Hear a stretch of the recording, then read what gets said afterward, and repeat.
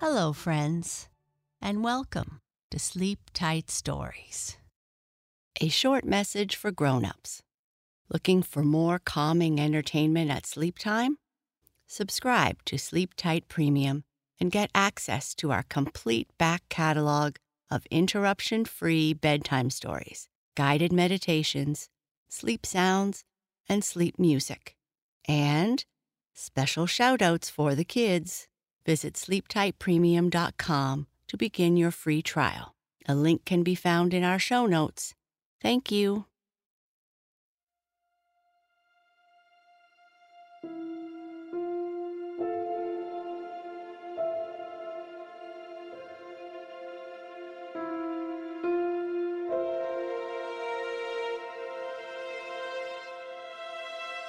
The Spindle, the Shuttle, and the Needle.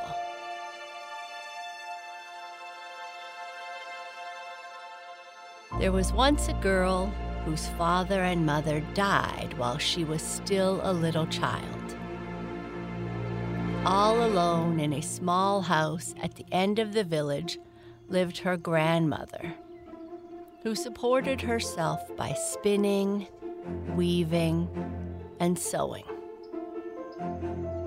The old woman took the child to live with her, kept her to her work, and educated her in all that is good. When the girl was 15, the old woman became ill. She called the child to her bedside and said, "Dear daughter, I feel my end drawing near. I leave you the little house which will protect you from wind and weather, and my spindle, shuttle, and needle with which you can earn your bread." Then she laid her hands on the girl's head, blessed her, and said, "Only preserve the love of God in your heart, and all will go well with you." Thereupon she closed her eyes.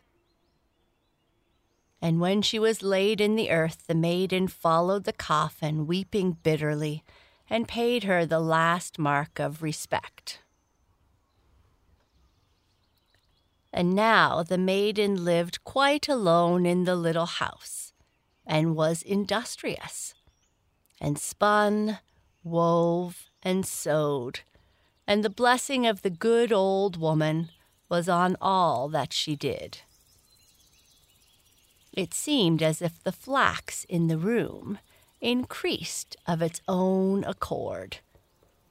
And whenever she wove a piece of cloth or carpet, or had made a shirt, she at once found a buyer who paid her well for it, so that she was in want of nothing, and even had something to share with others. About this time, the son of the king was traveling about the country looking for a bride. He was not to choose a poor girl, and did not want to have a rich one. So he said, "She shall be my wife, who is the poorest, and at the same time the richest." When he came to the village where the maiden lived, he asked, as he did whenever he went, who was the richest and also the poorest girl in the place. They first named the richest. The poorest, they said, was the girl who lived in a small house quite at the end of the village. The rich girl was sitting in all her splendor before the door of her house, and when the prince approached her, she got up, went to meet him, and made a low curtsy. He looked at her, said nothing, and rode on. When he came to the house of the poor girl, She was not standing at the door, but sitting in her little room. He stopped his horse and saw, through the window on which the bright sun was shining, the girl sitting at her spinning wheel, busily spinning. She looked up, and when she saw that the prince was gazing in, blushed all over her face, let her eyes fall, and went on spinning. I do not know whether, just at that moment, the thread was quite even, but she went on spinning until the king's son had ridden away again. Then she stepped to the window, opened it, and said, "It is so warm in this room." But she still looked after him as long as she could see the white feathers in his hat. Then she sat down to work again in her own room and went on with her spinning. And a saying which the old woman had often repeated when she was sitting at her work came into her mind, and she said these words to herself: "Spindle, my spindle, haste, haste thee away. Here to my house, bring the wooer, I pray." And what do you think happened?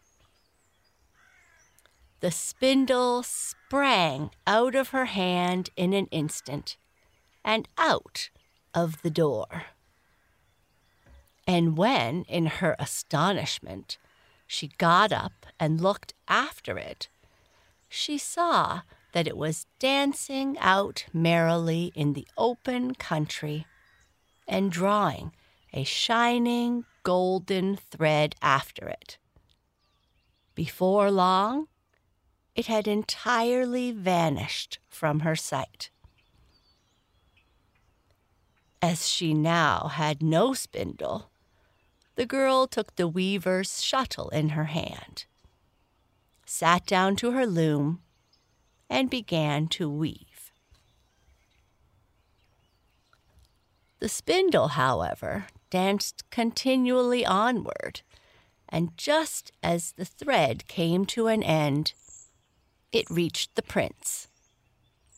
"What do I see?" he cried. "The spindle certainly wants to show me the way." He turned his horse around and rode back with the golden thread. The girl was, however, sitting at her work, saying, "Shuttle, my shuttle, weave well this day, and guide the wooer to me, I pray." Immediately the shuttle sprang out of her hand and out by the door. Before the threshold, however, it began to weave a carpet which was more beautiful than the eyes of man had ever yet seen. Lilies and roses blossomed on both sides of it, and on a golden ground in the center, green branches ascended, under which bounded hares and rabbits. Deer stretched their heads in between them. Brightly colored birds were sitting in the branches above. They lacked nothing but the gift of song. The shuttle leapt here and there, and everything seemed to grow of its own accord.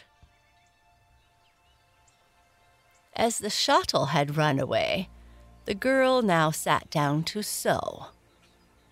She held the needle in her hand and said, "Needle, my needle, sharp-pointed and fine, prepare for a wooer this house of mine." Then the needle leapt out of her fingers and flew everywhere about the room as quick as lightning. It was just as if invisible spirits were working. They covered tables and benches with green cloth in an instant, and the chairs with velvet, and hung the windows with silken curtains. Hardly had the needle put in the last stitch than the maiden saw through the window the white feathers of the prince, whom the spindle had brought there by the golden thread. He got off his horse, stepped over the carpet into the house, and when he entered the room, there stood the maiden in her poor garments, but she shone out from them like a rose surrounded by leaves. "You are the poorest and also the richest," said he to her. "Come with me, you shall be my bride." She did not speak, but she gave him her hand. Then he kissed it and led her forth, lifted her onto his horse, and took her to the royal castle, where a wonderful wedding was held with great rejoicing. The spindle, shuttle, and needle were preserved in a treasure room and held in great honor.